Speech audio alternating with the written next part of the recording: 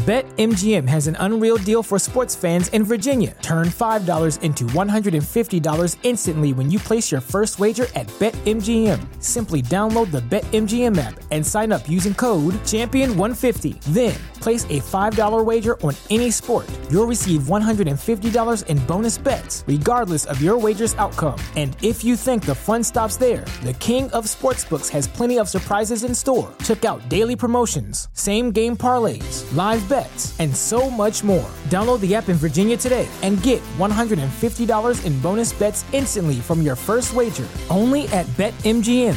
BetMGM and GameSense remind you to play responsibly. See BetMGM.com for terms. 21 plus only. Virginia only. New customer offer. Subject to eligibility requirements. Rewards are non-withdrawable bonus bets that expire in 7 days. Please gamble responsibly. Gambling problem? Call 1-800-GAMBLER. Promotional offer not available in Washington, D.C. Welcome to Jumping Bomb Audio.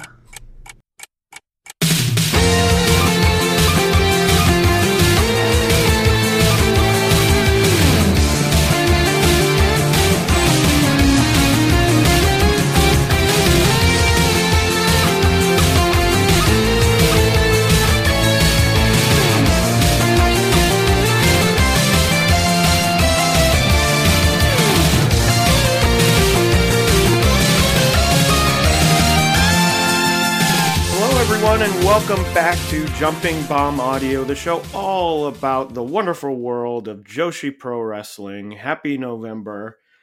I'm Taylor, and I am joined, as always, on this show by my co-host, Kelly.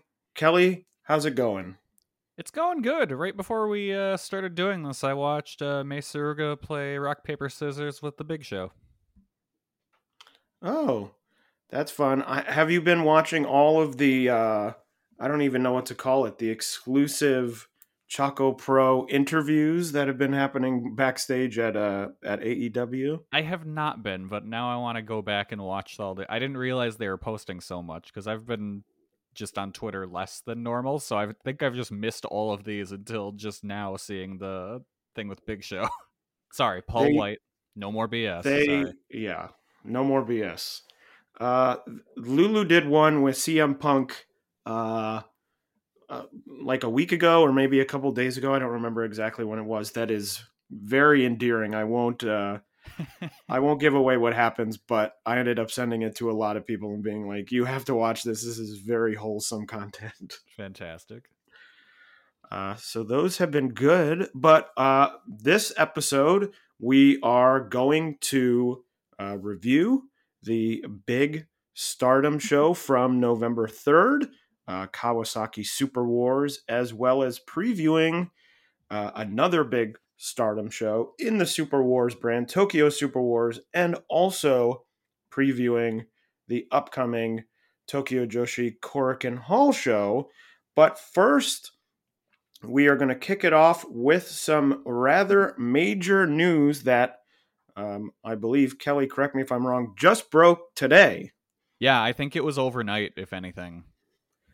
And that news is from Actwres Girls. And it turns out that Actwres Girls Beginning and Actwres Girls Colors will be no more at the end of the year. They will be stopping. They put out a press release today, which I will read here. We would like to inform you about the future activities of Actwres Girls as follows.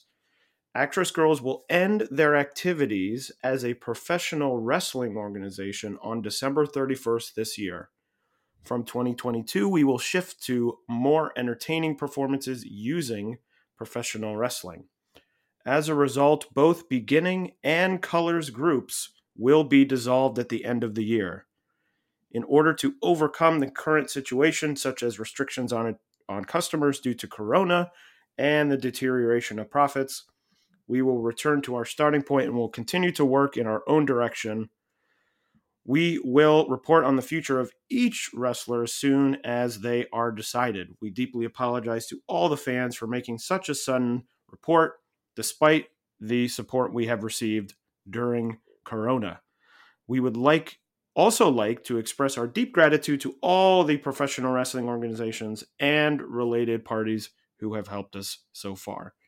So, big news. It sounds like from this announcement that obviously beginning and colors will be no more, but it appears, or at least from what I read from this announcement, that I believe Action Ring Girls, which is the more performance-based company, will be continuing on. They do have sort of quote-unquote pro wrestling in that, but it's definitely more of a sort of story, performance-driven organization. So very shocking news, Kelly. Really very shocking to learn, and although partially surprising that it really took this long, a year and a half into COVID. It looked like mostly all the Joshi companies had survived, but unfortunately, that is no longer the case. Yeah, it's kind of crazy that this is really the first one. To me, this kind of sounds a little bit like what's going on with Ring of Honor in the States, where it seems like they're scaling back majorly. So it sounds like, okay, they're not going to have contracted wrestlers anymore. They're still going to have some kind of roster and some kind of show, but there's a lot of unknowns right now. And so I think you're going to see a lot of people jumping ship because they probably don't know either. So I could see a lot of talent spreading out. I could also see them kind of cutting back because it's like, well, we're kind of just a feeding ground for other companies at this point, where it's just, here comes Stardom taking people, So I think it sounds like they'll still be around in some regard, but you need to cut back. You can't be running 3 brands in a time like this. So it's kind of like, I can see why this happened. Yeah, and it was so funny because I talked about them last week. We had that question that was submitted about, the companies that have sort of exceeded expectations and those that have not really met expectations. And I talked about Actwres Girls, who sort of felt like they were in a good position going into 2021 with a streaming service, felt like they were building a pretty solid roster or rosters. And as I said last week, I think, COVID certainly didn't help anyone. They've had some injuries to some pretty key wrestlers throughout the year that they have been missing. Obviously, as you just mentioned, the Stardom stuff, losing wrestlers, seemingly for a little while there at a pretty regular clip. Yeah. Wrestlers were leaving. So I think it's a lot of factors. I think it's always surprising when, a company announces we're shutting down. It doesn't really happen all that much anymore. I'm trying to think of what was the last major promotion to announce they were shutting down, and I can't even think of one. Yeah, no, I can't either. But shocking, but I would say once you really look at what's been going on, it wouldn't even be surprising, like I said, if one of these companies had shut down, just being like, hey, we got hit really hard by COVID. We weren't able to sell as much. We're not making as much money, and we're shutting down. And obviously Actwres Girls has had a bit more issues than that. So not entirely surprising. It will be interesting to see where some of these wrestlers end up, because now there is a lot of talent that will be looking for a place to go. Selfishly, I hope a bunch go to Choco Pro, purely because their Joshi roster is kind of thin these days. Yeah, you don't really know. Maybe Stardom ends up taking in a few more because obviously they've had interest in the past, but you have some, wrestlers who already have some connections with other groups that they may end up there. Of course, some groups at this point, or most groups, could maybe get one person in, but it isn't like Seedling's going to come out and say, oh, we've signed, 6 people from Actwres Girls, because they don't sign anyone really at this point. So it will be interesting to see. Sort of a bummer. I was hoping, as I think I probably said last week, that they could turn it around, because I really thought for a while that there was a period that I thought that they were really sort of a fun mix of in-ring wrestling and sort of this character, sort of in the way that I think Tokyo Joshi has become, and that Tokyo Joshi was very character-based for a long time. It wasn't about the matches, and I think that they've hit sort of that good balance of having fun characters and also having a lot of talent in ring, and I thought that Actress Girls maybe could do that as well, but unfortunately, doesn't look like that will happen. Yeah. Hopefully, whatever their new incarnation is going forward is, I don't know, is successful. But like, so what they do for the third brand is kind of like Makai, essentially. Yeah, sort of in that vein. Okay. I think it might be slightly more. I've only watched sort of like clips of Makai. I've never seen like a full show. Yeah. So I think it may be similar in terms of that it is. I think they both sort of are like, we are a like performing troupe instead of being like, we are wrestlers. Like there's a lot about, because Action Ring has Arisa Hoshiki, who was in Stardom, and the whole thing was, she sort of came back and people were like, oh my God, she's coming back to wrestling. And it was very clear that they were like, no, she is not coming back to wrestling. This is like a performance sort of thing. So, yeah, so we'll see. And maybe, they can put emphasis on, that brand and maybe lift up that brand where it's sort of viable. And get some reach that maybe they couldn't do when they were focusing on all three brands at once. Yeah, because really, this could just be a consolidation of resources, which smart. So that is the big news. But the big show of the last 2 weeks was another big Stardom show, Stardom Kawasaki Super Wars at Todoroki Arena in front of 906 fans. Kelly, I think we talked last episode that based on the card, which, I still feel at this point that was sort of filled with a lot of matches that didn't really have outcomes in doubt. I think 906 is pretty good. We were talking about maybe they'd hit 800. 906 is not hugely in the 900s. But I think for the card that they sort of put together, I think it's a solid number. Yeah, no, definitely. It's a good number for what the card was, for sure.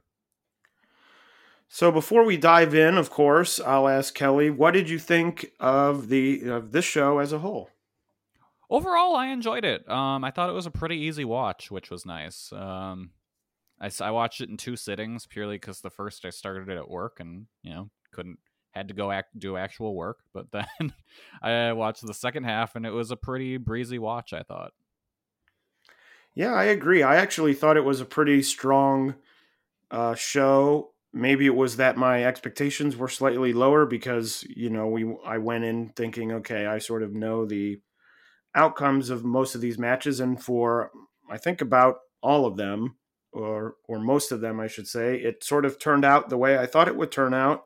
But I thought that there were certain things that they did in each of these matches that I really enjoyed. And a lot of the things I've talked about, or maybe not a lot of things, but a few of the things I've talked about in terms of sort of match setup and things like that in the past, I think that they did a good job of, the word's not correcting, but sort of the things where I was like, oh, I wish it was more like this. A lot of these matches were sort of more like that, and we'll get into that as we talk about all the matches. But I also thought it was a really solid show. So it kicked off the opening match 0, I believe, was Mei Sakurai defeating Waka Tsukiyama in 6 minutes and 23 seconds. Kelly, any thoughts on this opening match between two of the less experienced wrestlers on the Stardom roster. I literally couldn't tell you a single thing about this match because the post-match kind of just wiped everything out of my brain with how bizarre it was. Whenever you get like a weird monster showing up and hitting someone with a sledgehammer, it totally just anything you saw prior is gone. Yes, I would agree with that. I have to say, so the mask is called a Momo mask, and it was a weird thing where, like a couple years ago, maybe I'm thinking there was some meme or something with the mask. Yes, and I remember, it was a sculpture, I believe, that someone made that turned into like a creepypasta with kids sending it around to each other and like, oh, if you don't send it to someone else, Momo's gonna kill you or whatever. And so then the mask got popular during like Halloween and stuff. So that's where that comes from. Yeah, because I remember seeing it a couple years ago, like a bunch. Yeah. And hating it because it's... Oh, yeah, it's horrible. It's incredibly horrible. And I was like, because I did not watch the show live, and I saw a tweet that was something like, Momo mask. Someone came out in a Momo mask. And of course, my first thought was, a Momo Watanabe mask? Yeah. Like, I didn't make the connection back to that thing, probably because my brain was trying to protect me from recalling that horrible thing. And then, of course, I saw a picture because I don't remember who it was. Someone on the Stardom roster tweeted, like, who the heck is this? It might have been Mayu or something, who was like, what the hell is this? And I was like, oh, that Momo mask.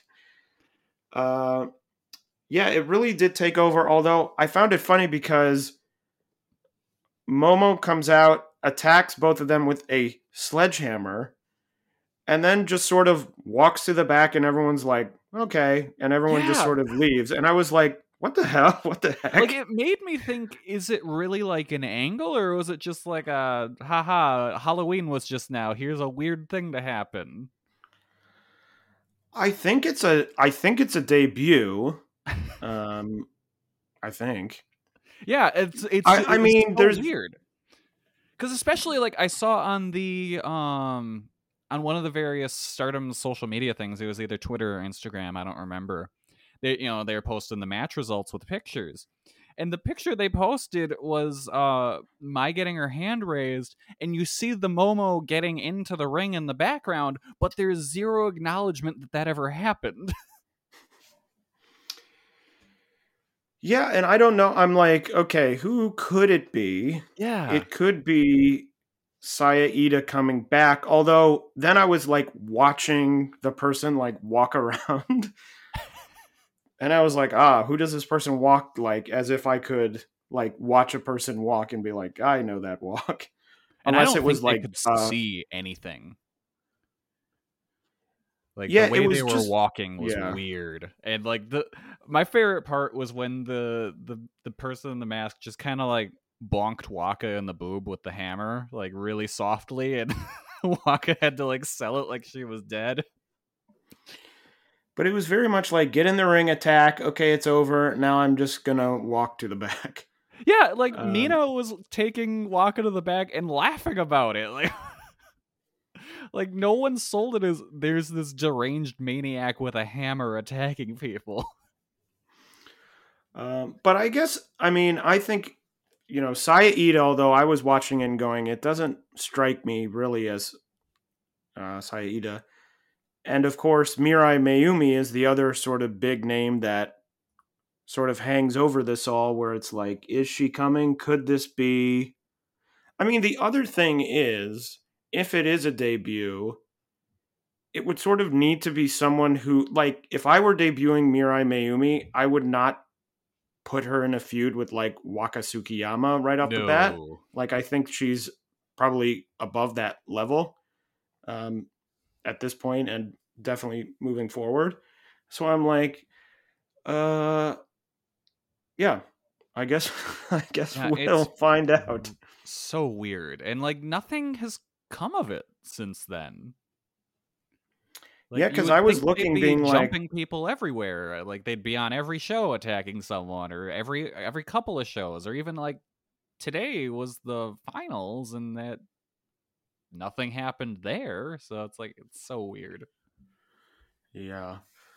Well, the first official match of the show, match one, the Future of Stardom title match, where Kelly's favorite, Ruaka, successfully defended her title, defeating Lady C in 4 minutes and 42 seconds. And of course, as with any Ruaka match, I have to start with Kelly's thoughts.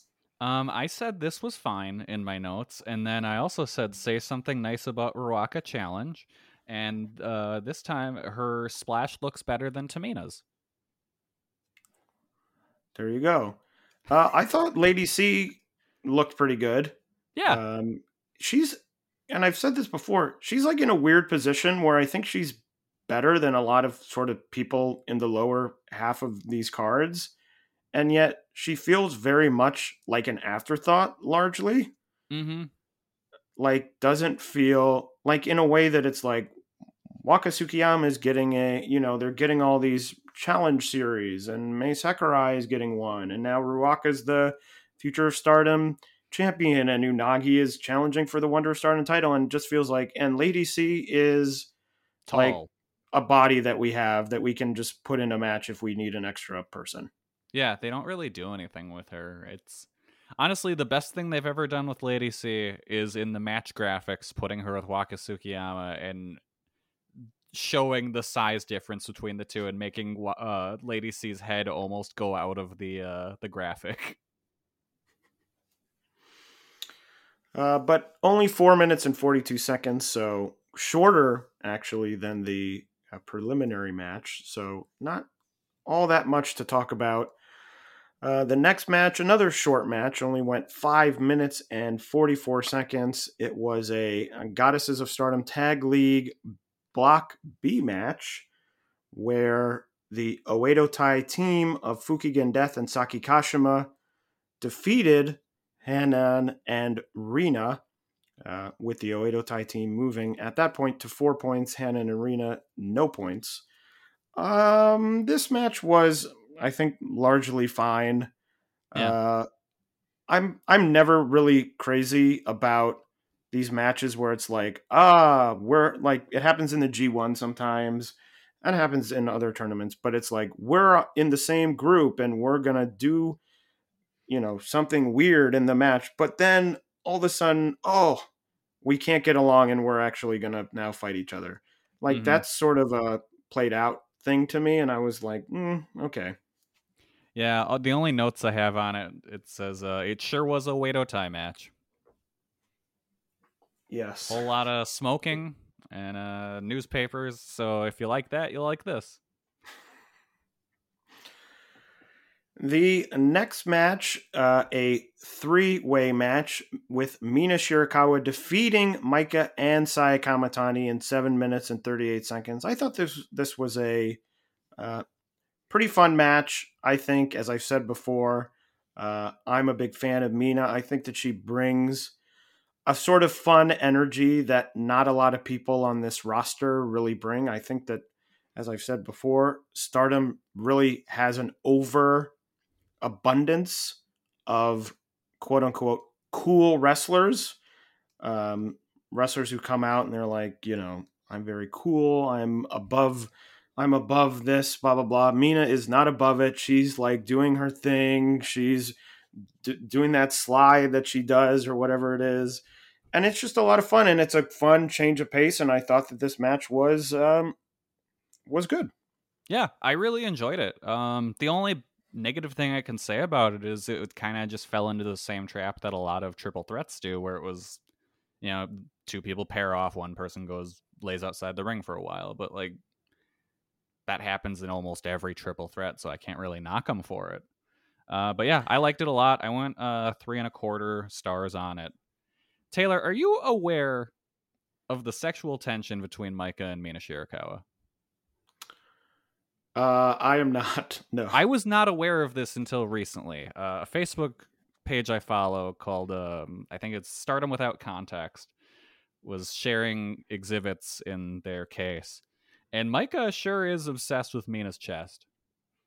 Just showing like press conferences of her just staring at Mina's cleavage. Another match where Micah had her in a camel clutch and was just smacking them around. Like there's something there.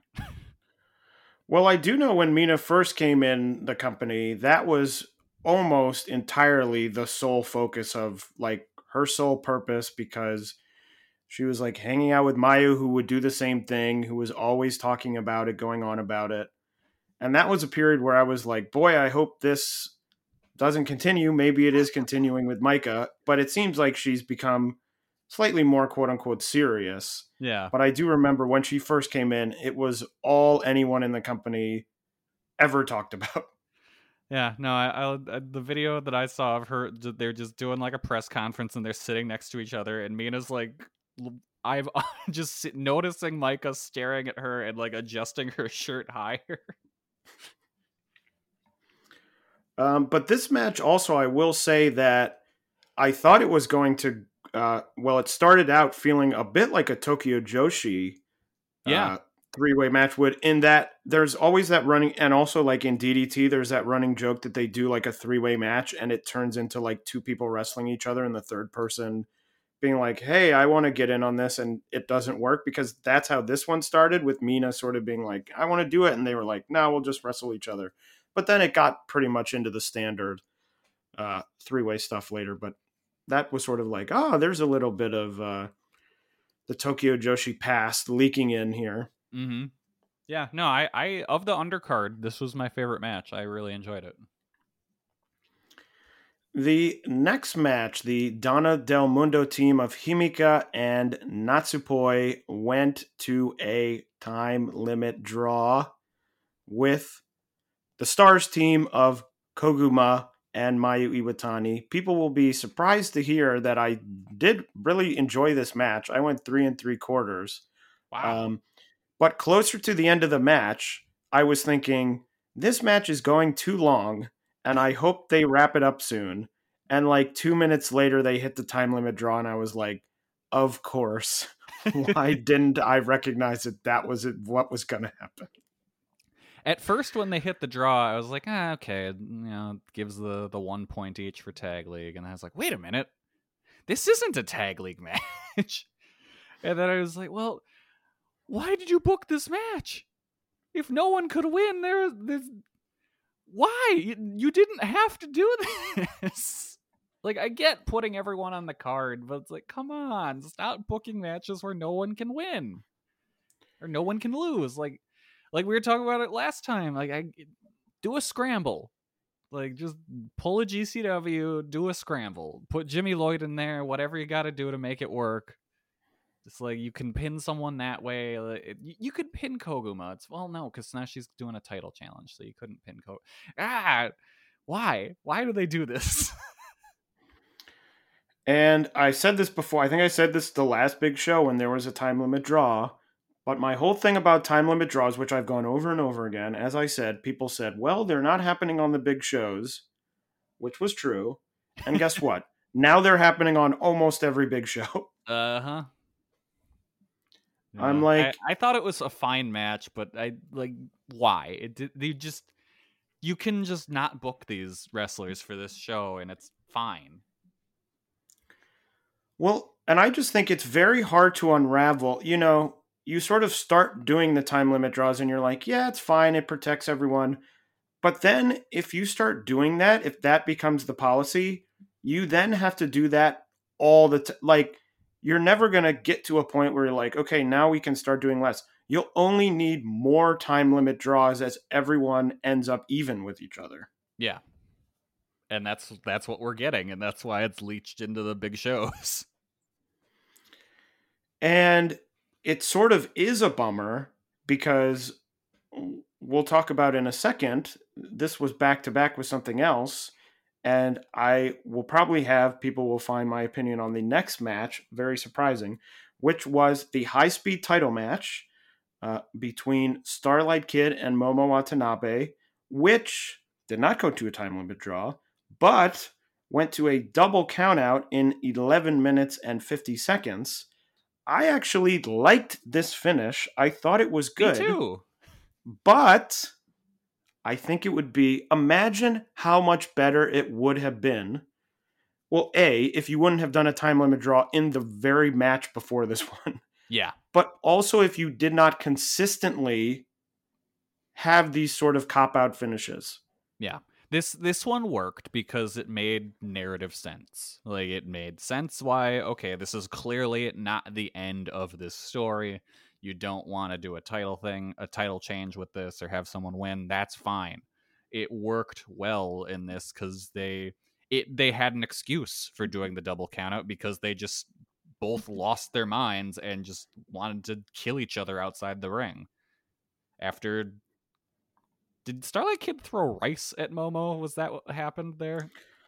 I thought it was like powder. I That's thought what it I was thought like at first, but you couldn't see any powder on Momo, so I wasn't sure.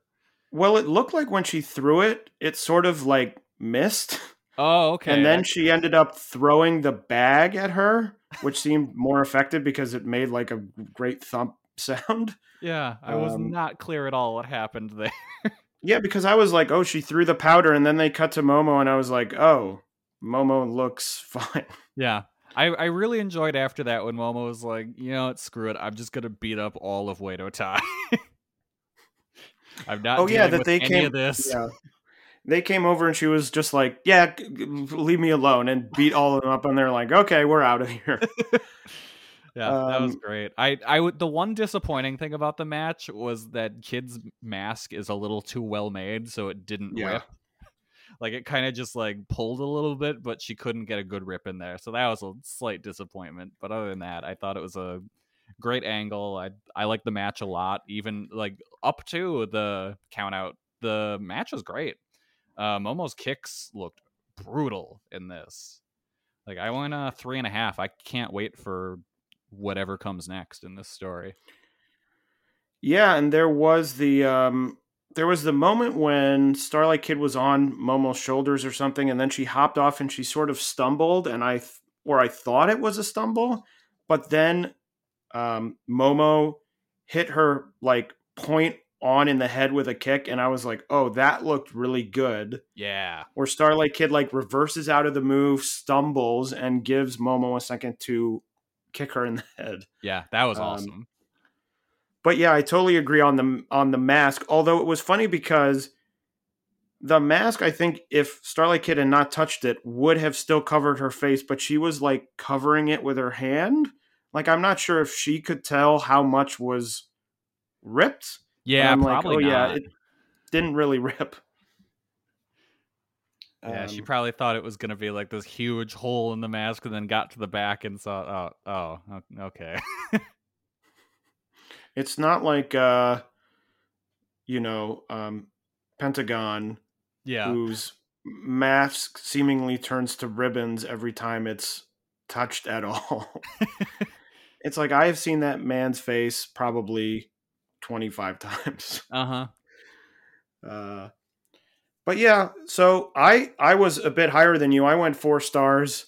I really liked it. I thought it was very good. It certainly met my expectations. I thought the opening sequence was really fun too, with sort of the more high speed stuff as well. So a great match and a good kickoff to sort of the upper portion of this card. The next match, also a title match, and also for the 5-star Grand Prix briefcase, Shuri defeating Azumi in 13 minutes and 22 seconds. This is another match I thought was really good.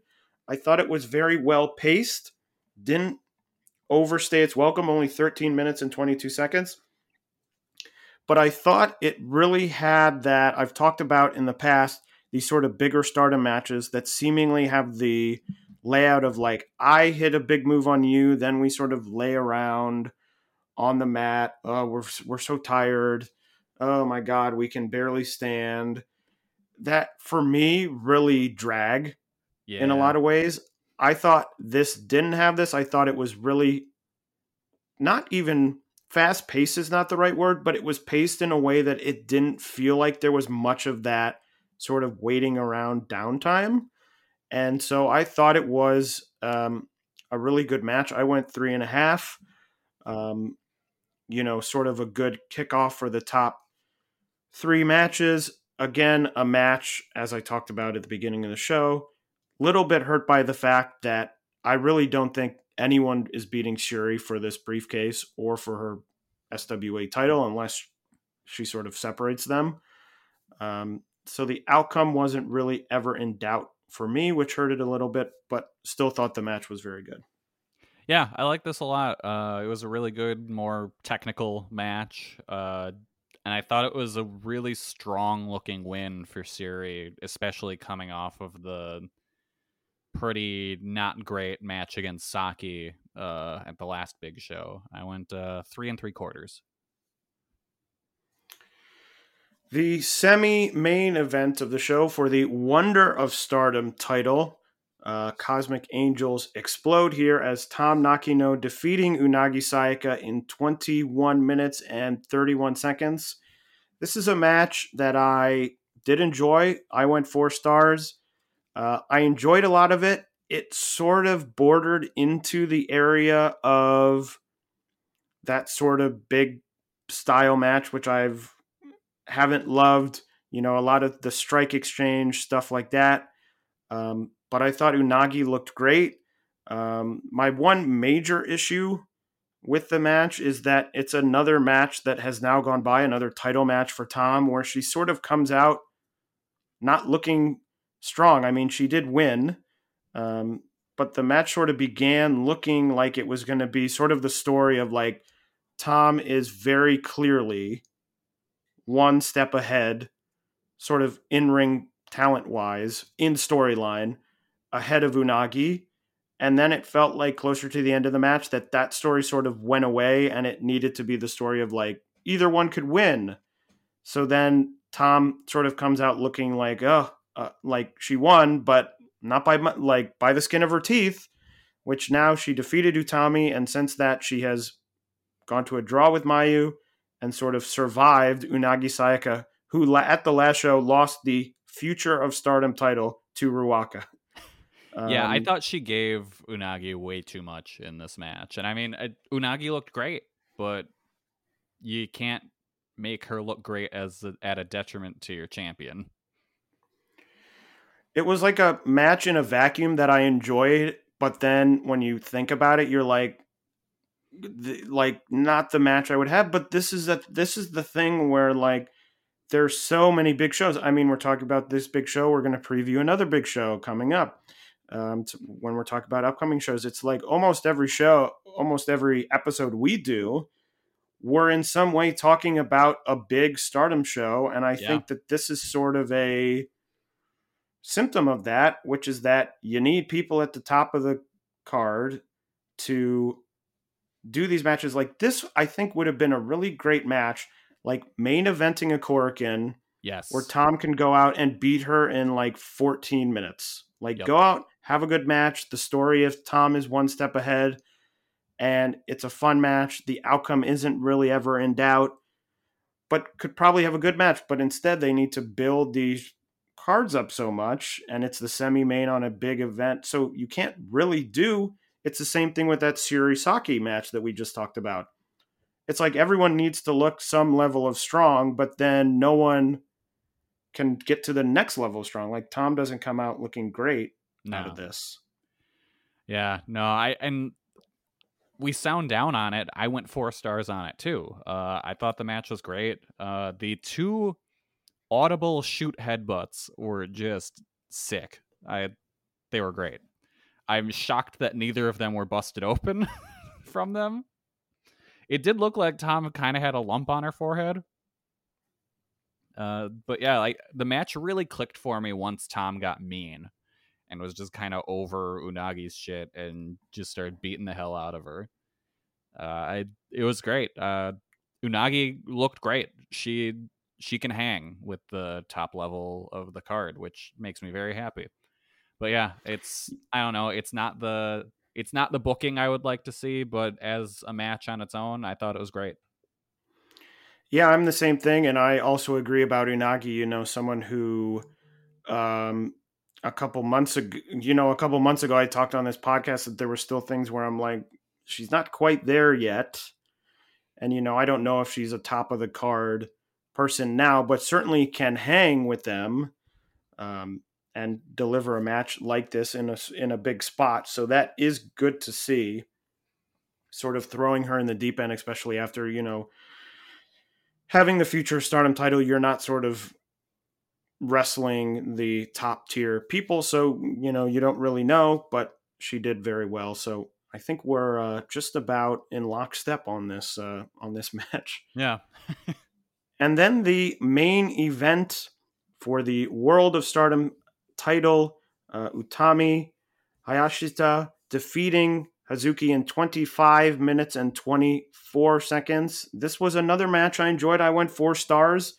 I think that when I talk about that sort of slow style of like big move, wait, I think Utami is often the most guilty of that sort of style in the company, which makes sense because she's often in the main event. She's defending what is, I think, currently by far the top title in the company.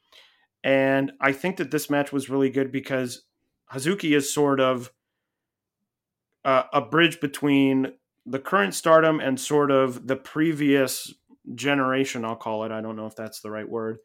That I think was a little bit more fast-paced in the match style. And so I thought that Hazuki really kept the match going. There wasn't a lot of big downtime. There were a couple moments when they did, but, Hazuki doing the reverse. She had some great reversals in that match. She had the reversal into the Code Red, which I thought was really cool late in the match. And so I thought it was a really strong match. As I said, I went 4 stars. And I give that a lot, not to say Utami was bad, but I think a lot of that came down to Hazuki being able to sort of lead the match through and keep the downtime to a minimum. Yeah, Hazuki looked great here. She was awesome. I went 4.25 on it.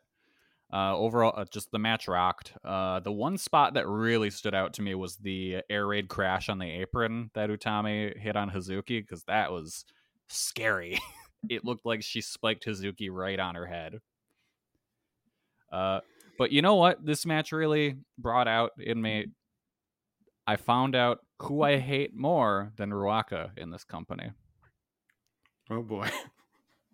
I hate the lead referee in Stardom. I think he's bad at his job. I think he's actively distracting. There was a couple times where Utami got a little too good at the 2.99 kickout, and dude was pulling up from his count before she kicked out. And I don't put that on Utami at all. I think that's just the ref being bad at his job and not calling it like a shoot when he thinks he should. I think he sucks. I think he's sucked for a long time. I hate whenever he just fucking jumps over the wrestlers when he's like checking in on them, looking like an asshole.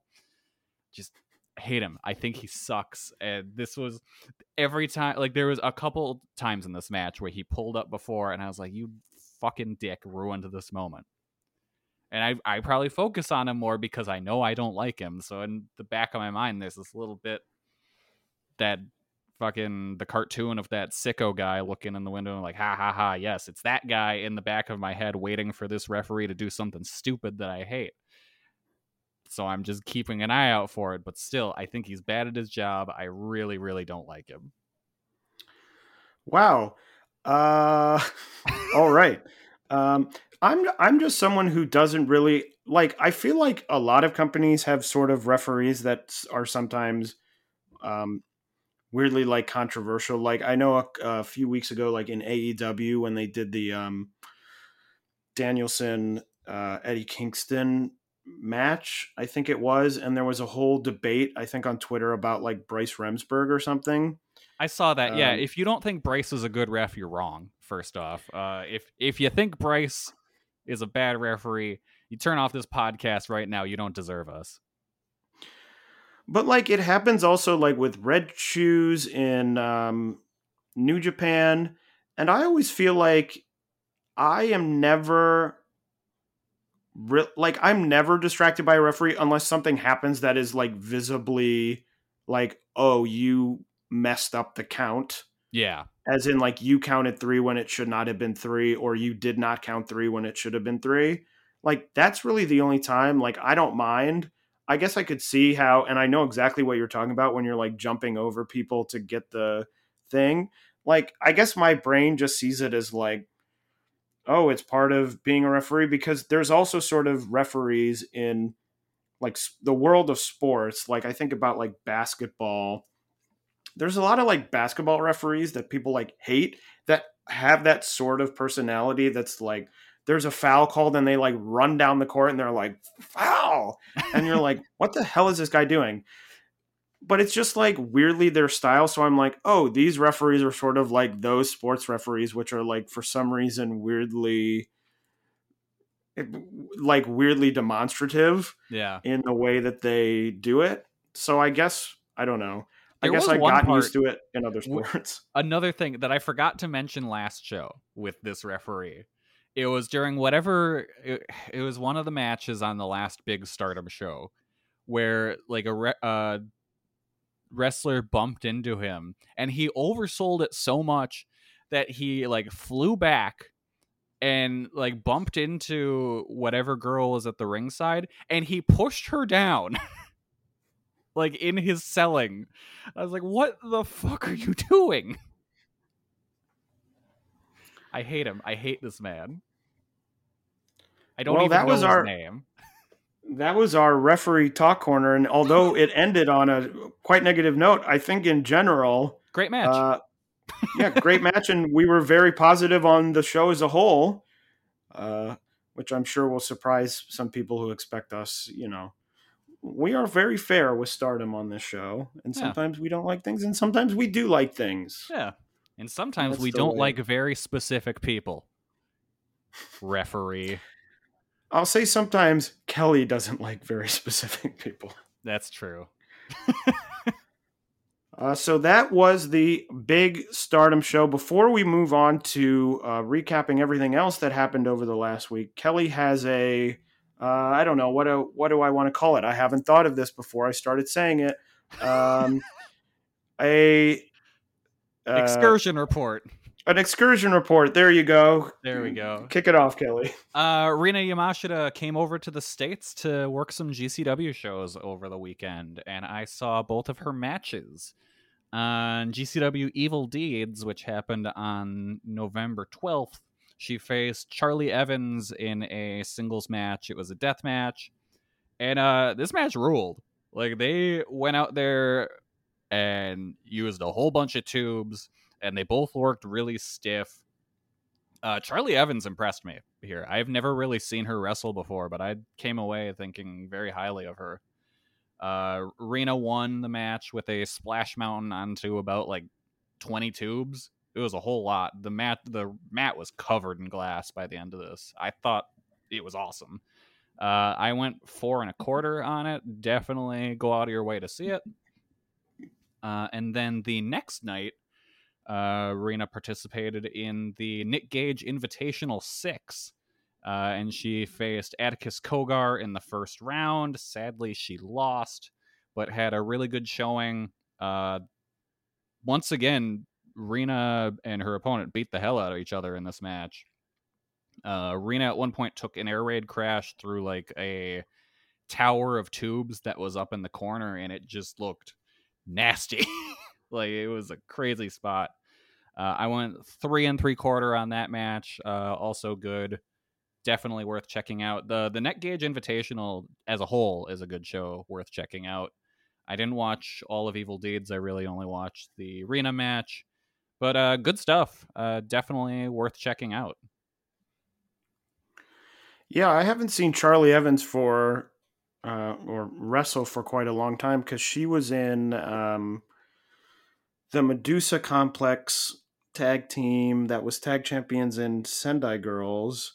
And I remember their reign. I always thought their matches mostly were fine. I was never really blown away. And then they left, and she sort of disappeared off the radar, except she's like very Twitter famous or something, right? Yeah. Yeah, she's big on Twitter. I think I've seen her wrestle before, probably in a Sendai Girls tag match or something, but I didn't really. I remember like having seen her in a match, but I remembered nothing about the match. And like over the past year or so, she's like, I'm a deathmatch wrestler now, and pretty good at it. Pretty good. Well, that's good to hear. I'll have to check that. I'll have to check that show out. Moving back to Japan and recapping the last 2 weeks, going back to Stardom, they had a bunch of shows for their tag league. We won't cover everything that happened there, although just today they had the tag league finals at Korakuen Hall, where Hazuki and Koguma defeated Momo Watanabe and Izumi in the finals to win that tournament. And receiving the Kelly, I don't know if you saw this, but they, as winners, didn't receive a trophy, but received some pretty cool looking rings. Ooh, that's fun. Which are designed to, I believe, look like the Stardom tag titles. They each get one ring. But I thought that was sort of a cool, different thing. Usually they get, a little trophy for winning a tournament, but I thought that was cool. Also on that show, speaking of the Starlight Kid Momo Watanabe, they are going to have a match. Now it was announced on this show on the December 18th big show. And the loser of that match will have to join the winner's unit. So if Momo wins, Starlight Kid will join Queen's Quest. And if Starlight Kid wins, Momo Watanabe will join Oedo Tai. So some pretty big stakes there. Would be interesting to see Momo in Oedo Tai. Would certainly help that group, give them a little bit more power. I don't know, oomph, something like that. Momo just ripping newspapers out of people's hands and making them kick everybody. And yeah.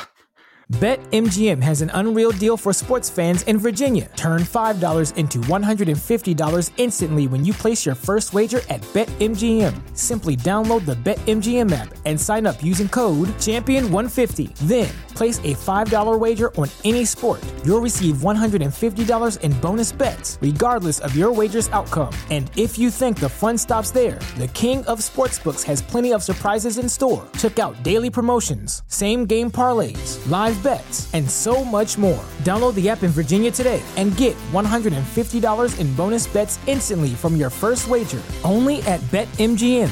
BetMGM and GameSense remind you to play responsibly. See BetMGM.com for terms. 21 plus only. Virginia only. New customer offer. Subject to eligibility requirements. Rewards are non-withdrawable bonus bets that expire in 7 days. Please gamble responsibly. Gambling problem? Call 1-800-GAMBLER. Promotional offer not available in Washington, D.C. Say goodbye to your credit card rewards. Greedy corporate mega stores, led by Walmart and Target, are pushing for a law in Congress to take away your hard-earned cash back and travel points to line their pockets. The Durbin-Marshall credit card bill would enact harmful credit card routing mandates that would end credit card rewards as we know it. If you love your credit card rewards, tell your lawmakers, hands off my rewards. Tell them to oppose the Durbin-Marshall credit card bill. So we'll see where that leads. Seedling had a show on November 10th, which featured the second round of their tag tournament.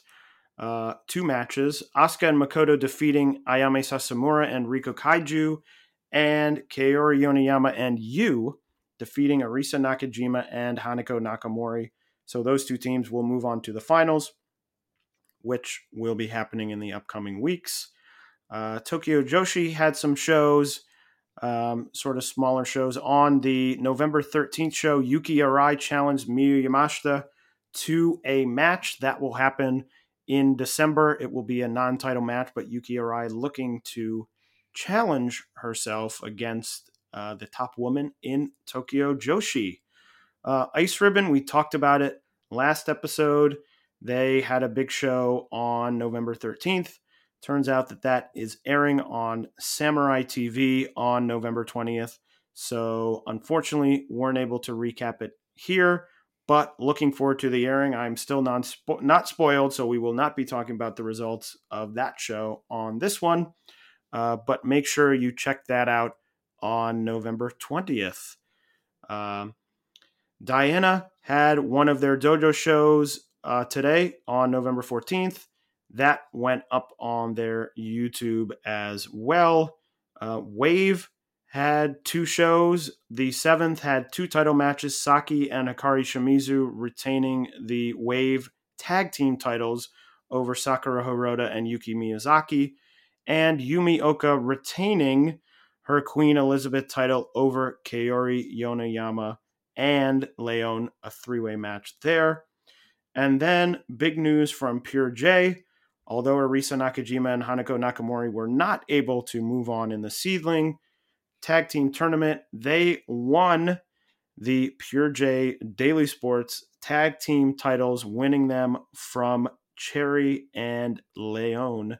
So that is everything that has happened in the last 2 weeks of Joshi. And coming up, we'll start with Stardom again. They have 2 shows on the 21st and 23rd. Those are sort of small house shows. One's at 80 on Osaka Arena 2.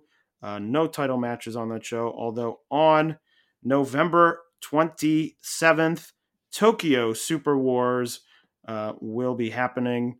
And the card is as follows. Kicking the show off will be a 3-way match for the Future of Stardom title, Ruaka versus Mei Sakurai versus Waka Tsukiyama. Kelly, do you think that the title changes hands in this match? Possibly, but it could also be a DQ if a certain masked person makes their return here. It very well could be. And I mean, no one's seen Triple H since he had his heart attack. I believe you mean his cardiac event. Yes, sorry. So we will see what happens there. Then Momo Watanabe and Azumi, coming off their defeat in the Tag League Finals, will take on Unagi, Sayaka, and Lady C. I would imagine with Momo having this big match with Starlight Kid coming up, I would imagine that she would probably take the W in this match. Yeah. Is Lady C in Cosmic Angels? Because she's always tagging with them, it feels like, but doesn't seem to have the branding. I think that they talked about it, but I don't know if she is in the group officially. I feel like there was discussion of it, but I don't know if I'm thinking of something else.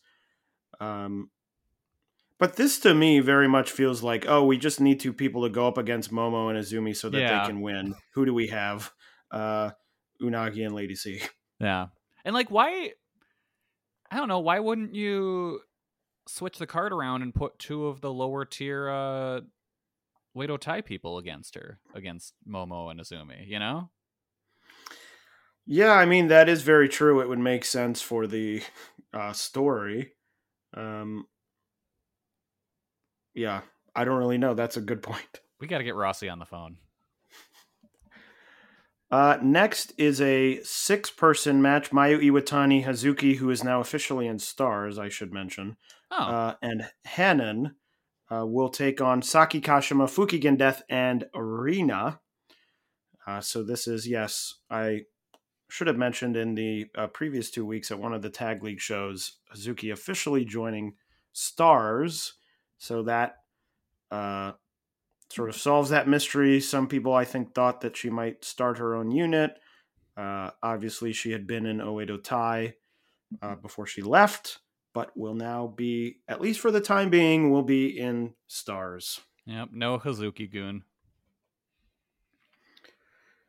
Coming up next, an interesting match, a number 1 contender match for the Wonder of Stardom title, a 3-way match, Saya Kamatani versus Natsupoi versus Himika. I like that they're doing this number 1 contender match. It was a little bit, annoying is not the right word, but at Kawasaki Super Wars, it was just funny that every title match ended and then someone would just sort of wander out and it was like, I'm the next challenger, except for the main event where Utami called Micah out. But I was like, wow, this is definitely a pattern.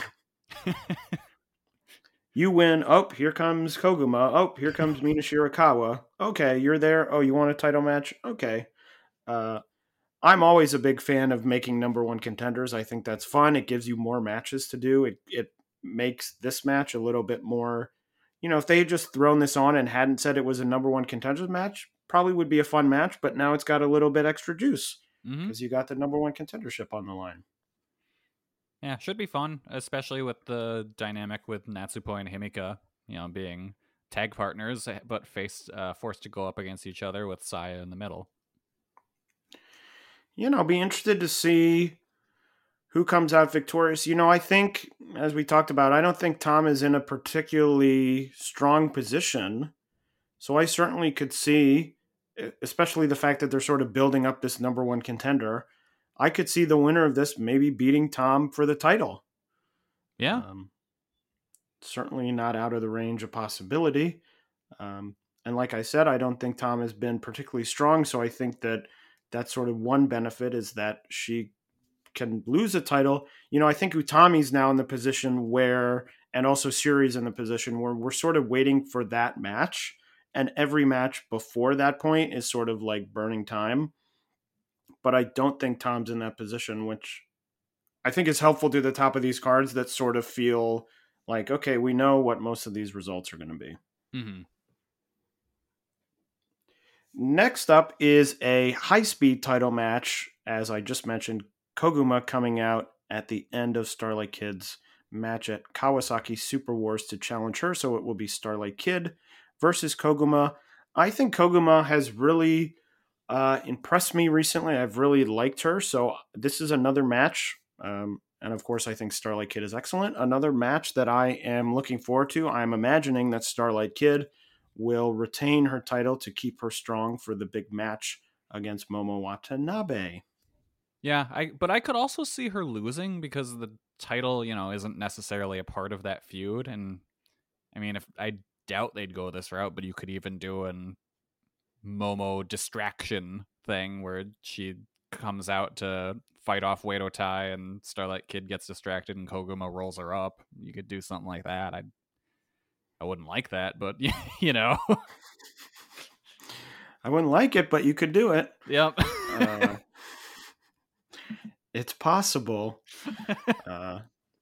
Yeah, I could see that. I could see some way, and then you just sort of have a clean of, I think probably the end of this feud, or at least the way that I'm looking at it, I think Starlight Kid probably beats Momo, and Momo joins. That seems a more logical story to me than Momo beating. Like, it feels like if Starlight Kid was going to go back, it would have happened during the whole thing with Mayu. Yeah. Where it was like, I'm going to get you back. And then she won the 1 versus 5 match. And Starlight Kid's like, nope, I'm not going back. If she was going to then quickly turn back to be a babyface, it would have happened then and not now. So I think that's sort of the outcome. So I guess you could have her lose. You build it up. You say, oh, you cost me my title. And then Starlight Kid gets a big win to sort of get her, position back, not getting the title, but sort of like, okay, I lost my title, but I just beat Momo, who's a former champion, and all of these things. Yeah, because Starlight Kid, at this point doesn't gain anything from going back to Stars, and Momo could use a little bit of freshening up, and going to Wado Tai would do that probably. The third match from the top is a reschedule of a match scheduled for a big show recently. Syuri versus Konami for the SWA title and the 5-star Grand Prix briefcase. We sort of already previewed this match because we previewed it last time it was scheduled, and then it was canceled, and it turned into Syuri versus Saki Kashima. So I guess I'll say what I said last time, which is I'm really looking forward to this match. Should be really good. Yeah. Are they doing the UWF rules this time around or no?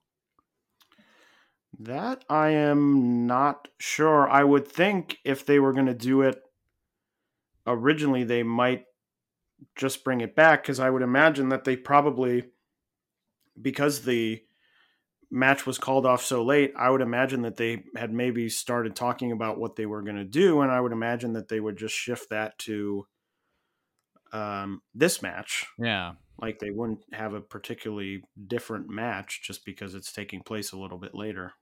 Because I mean, it's still going to be a good match, but I'd be disappointed if they don't do the UWF style, because I think that'll be really cool, and especially with those two. The semi-main event for the Wonder of Stardom title, Tam Nakano going up against another member of the Cosmic Angels, Mina Shirakawa, challenging her after Kawasaki Super Wars. This should be another good one. We talked about Unagi Sayaka sort of proving herself at the top of the card, and I think this is Mina's opportunity to do the same. As I've talked about, I think Mina has been a very good worker, and I think putting her in a big spot, I'm sure this match will be good. I don't know that Mina really has any or much of a shot to win this match. I think Tom probably retains, but this is one I'm looking forward to. Yeah, I'm excited for this. I like Mina a lot, but I'm excited to see if she'll step up to hang with the main event scene like Unagi did. And then the main event for the World of Stardom title, Utami calling out Maika after her latest victory. So it will be Utami versus Maika for the World of Stardom title. I'm interested to see this one because I think it was, and I don't know if maybe I'm putting this in my head and I'm totally wrong, but I feel like the last Utami Maika match was the big match where I was like, this thing of like big move lay around is an issue. I think it was. I think it was the last Utami Maika match, and I'm hoping that that's not what happens this time. But we will see. I think that they both are sort of similarly styled wrestlers, which to me in Stardom, I think the matches I like most in Stardom are the ones that are sort of more one style against another style. You know, you think of like the more submission style of like Suri, Konami, people like that. You know, sort of the harder hit, you know, the big match style, big moves of Utami, Tom. You have the Mayu sort of category where she's sort of all on her own. But I think this match can be really good. I just worry that it becomes that sort of long, like in 2 weeks, if the show's over and you were like, Utami and Maika went like 42 minutes, I would be like, I could see it. You know, it probably won't go that long, but I wouldn't be entirely surprised just because it feels like two wrestlers who wrestle that sort of drawn out style that I'm not crazy about. But we'll see. Yeah, no, and this is a match where I think we're gonna see it a lot over the years, just because these two, they're linked. You know, it's like Utami went to, what was it, Just Tap Out at the time when Maika was working there, and kind of almost gave Maika her big break into Stardom through that match. So it's like I always see these two kind of linked in that way. Yeah, that's a good point. And Maika is, you know, it's so funny because Maika came in and it felt like it was like, wow, she's really, you know, building momentum. She did good. She did well in her first 5-star Grand Prix. And it has sort of felt like that momentum has stalled out a bit. And, you know, I'm a bit concerned now that sort of Utami's getting fed sort of like we have shows, but we're just sort of waiting for Utami Suri, which Utami mentioned at the end, or maybe it was Maika at the end of Kawasaki Super Wars, where it's like, you know, I'm trying to get to Suri. Suri has a title. And I'm just worried about, you know, someone like Maika just becoming, I think the last time she challenged for the title, it was sort of like, well, she's not going to win. Yeah. And it feels here like, oh, she's not going to win. And I'm always cautious about turning these wrestlers who had momentum into people who are just like, well, we need someone. We need someone in the spot. Who can we beat? Oh, we can beat Maika, sure. Because then the audience takes on that opinion, which is like, oh, it's Micah, she's going to lose. Yeah, I could very much see Micah falling into the almost the gatekeeper role over time.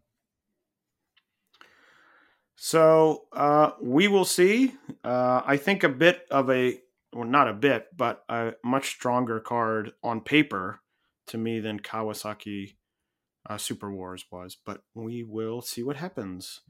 And then Stardom has a show the very next day on November 28th, but obviously no card announced for that. I'm sure that will happen closer to the date. Seedling has a show on November 26th. That has the finals of the tag tournament, Kaori Yoneyama and Yu against Asuka and Makoto. The only other match announced for that show is Hiroyo Matsumoto against Riko Kawahara. That should be a fun one. Oz has a couple shows coming up on the 21st and 28th. Nothing major on those shows. Tokyo Joshi has 2 smaller shows on November 19th and November 22nd before they return to Korakuen on November 25th for All Rise 21. And we will run that down quickly. The first 2 matches on the card, 2 singles matches. The first, Shoko Nakajima against Nodoka Tenma. The second one, Hyper Masao versus Yuki Kamifuku. Kelly, what are your thoughts on those 2 opening singles matches? I can't talk. They should both be fun. It's cool to see singles matches opening the show. You don't normally get that.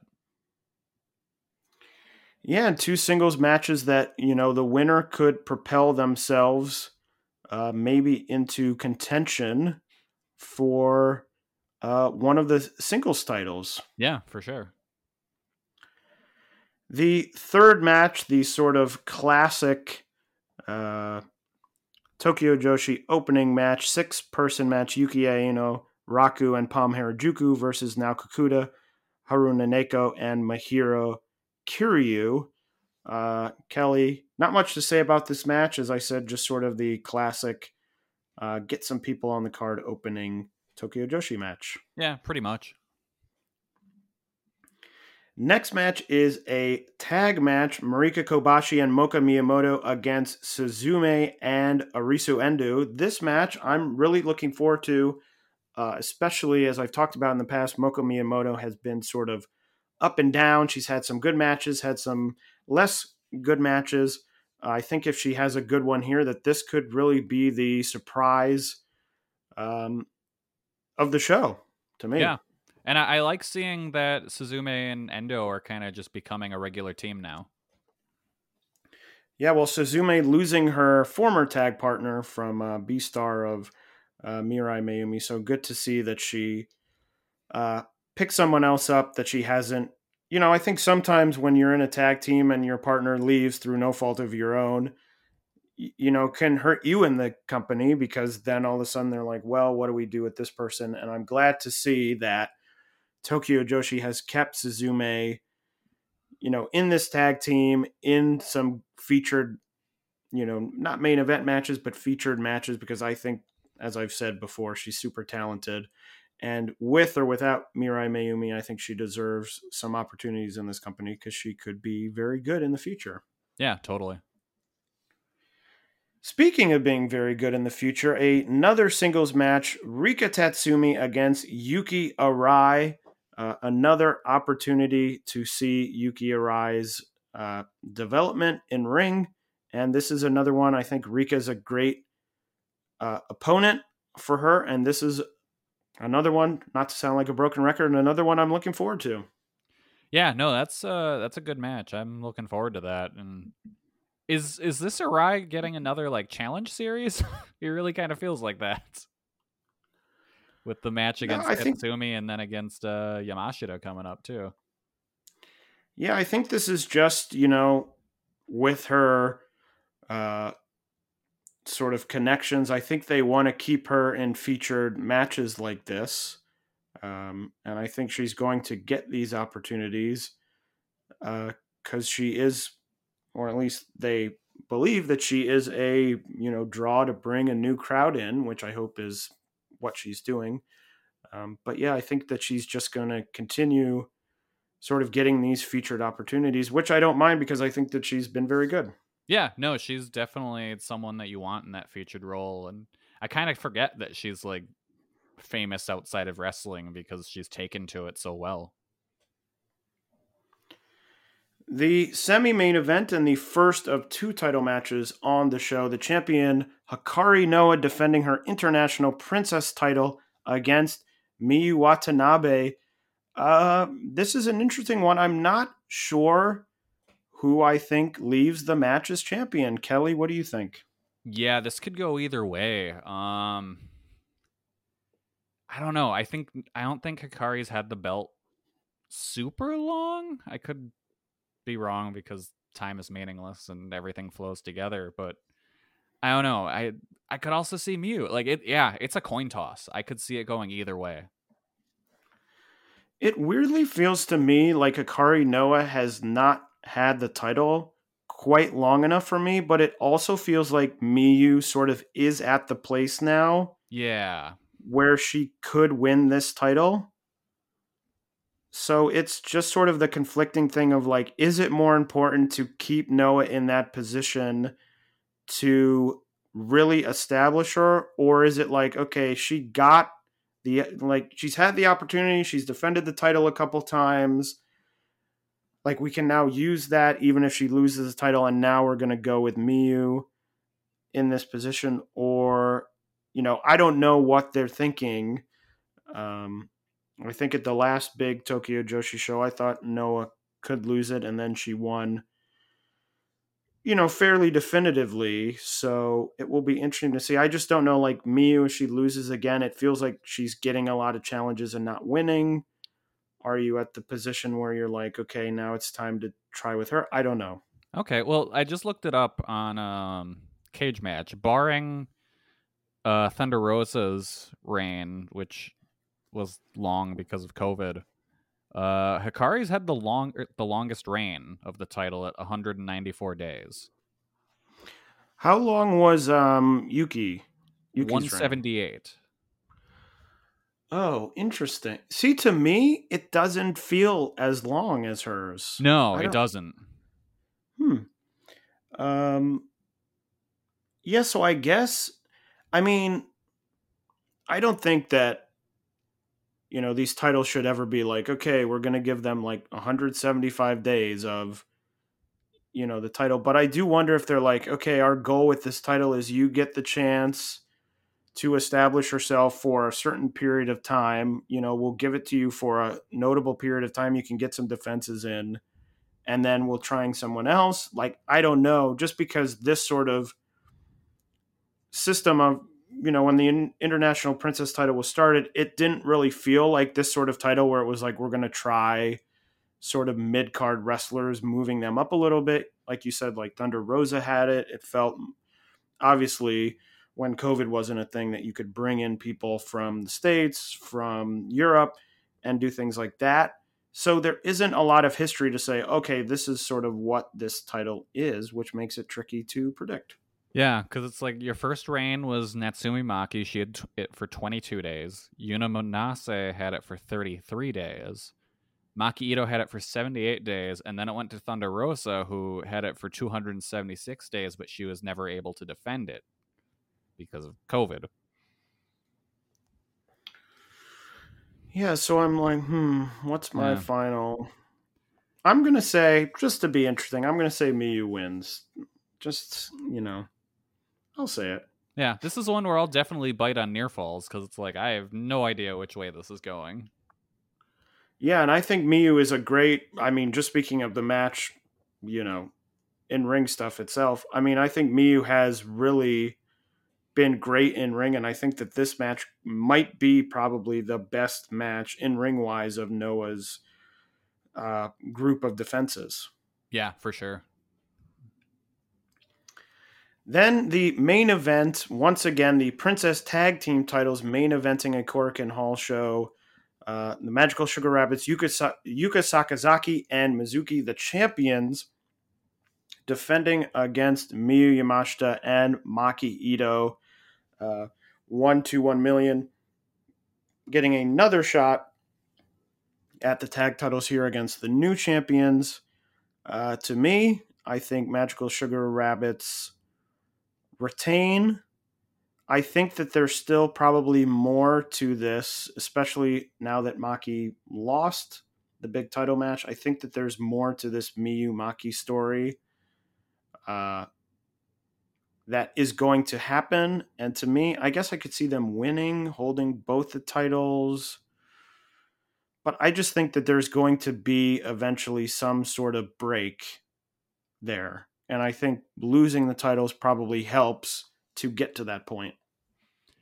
Yeah, I could see them losing here, and that's kind of the break between Maki and Miyu. And maybe Maki goes like full heel or something.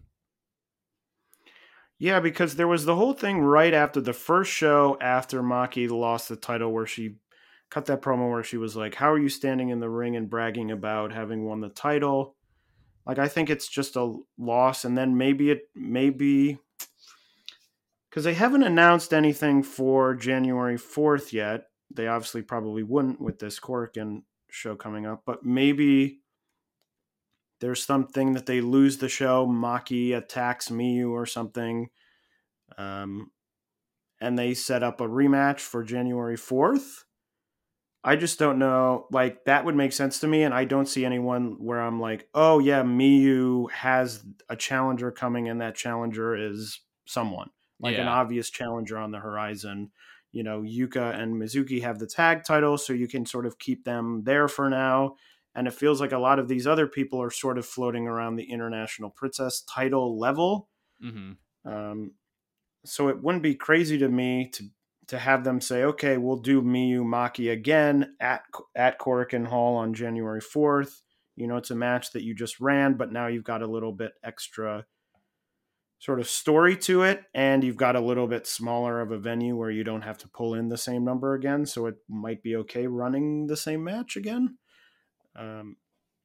Because I just don't think that this story is quite done, and I don't think winning the titles would just sort of extend the inevitable end point of this. So I'm like, just have them lose the title and just move into whatever that story is. Yeah, I could see that. I also think there's a chance they might wait on the Miyu Maki match until Sumo Hall in March. Oh, that's another good idea. I'm just wondering, like, you just ran the match at your like big show of the year. Yeah.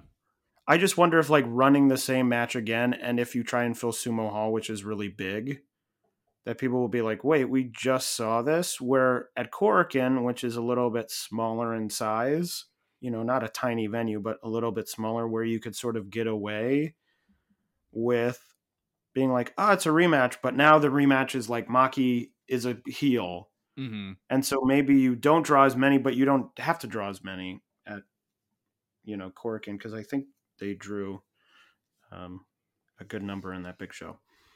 But we will see, but lots of intrigue. I would say lots of intrigue at the top of this card. Yeah, no, for sure. I'm really excited for this show. Moving on, Sendai Girls has a pretty big 2 weeks coming up. They have a Korakuen Hall show on November 23rd with their yearly junior tournament, which includes people in Sendai Girls, but also outsiders Riko Kaiju, Madeline, Haruka Umasaki, Amy Miura, and some other people. That should be exciting. Also on that show, Dash Chizako and Mika Iwata against Saki Akai and Asuka. That should be a fun match. And then That's the main a cool event. Match. Yeah, that is a cool match. And, you know, I think Saki Akai and Asuka have teamed a few times in the past, not often. But that should be a really fun match. And then another tag match in the main event, this one for the tag titles, Andres Miyagi and Hibiki against Chihiro Hashimoto and Yu. So that should be good. And then 5 days later, they have the big show in Sendai, Mika Iwata against Andres Miyagi in a singles match, Dash Chizako and Hibiki going back at it again in another hardcore match. And then the main event, the big match, which has seemingly been sort of on the docket for about 2 years at this point, it feels like. Chihiro Hashimoto against Takumi Iroha for the Sendai title in the main event. That should be a super fun show. Yeah, that card rocks.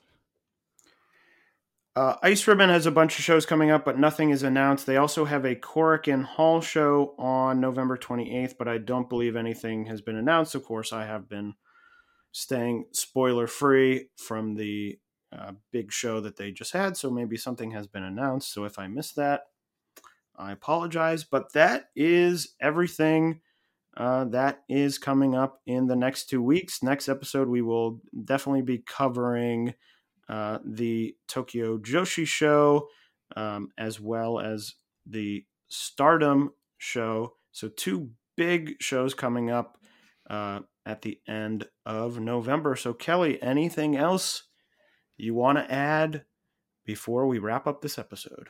No, nothing this week. I hope you feel smarter after listening to this week. Yes, of course. Smarter and happier. Yep. Well, once again, I am Taylor, and for Kelly, thank you for joining us once again on Jumping Bomb Audio, and we will talk to you again in 2 weeks.